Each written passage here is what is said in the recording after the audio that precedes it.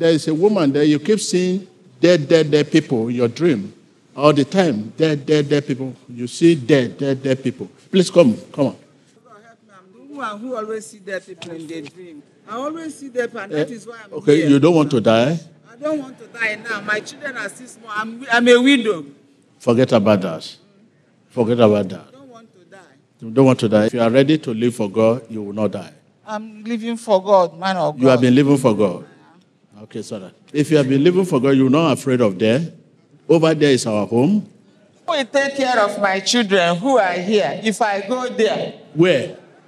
The place you are talking of now.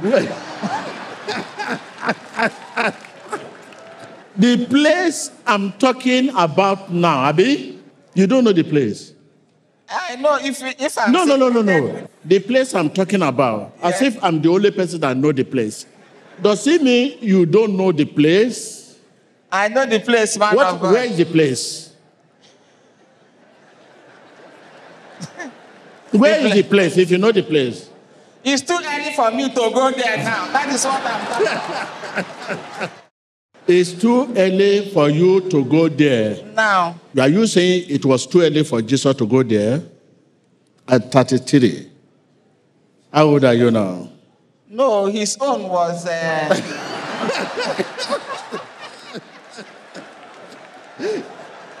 His own was divine something. Your own is what?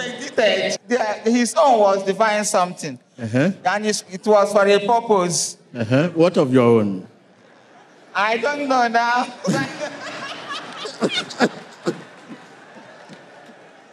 I say I'm a widow and my children are very small. It's like you know death is coming.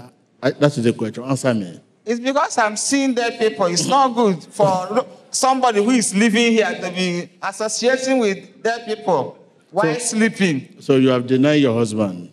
It's not what the Bible says. The Bible says that after death, there's no husband and wife again.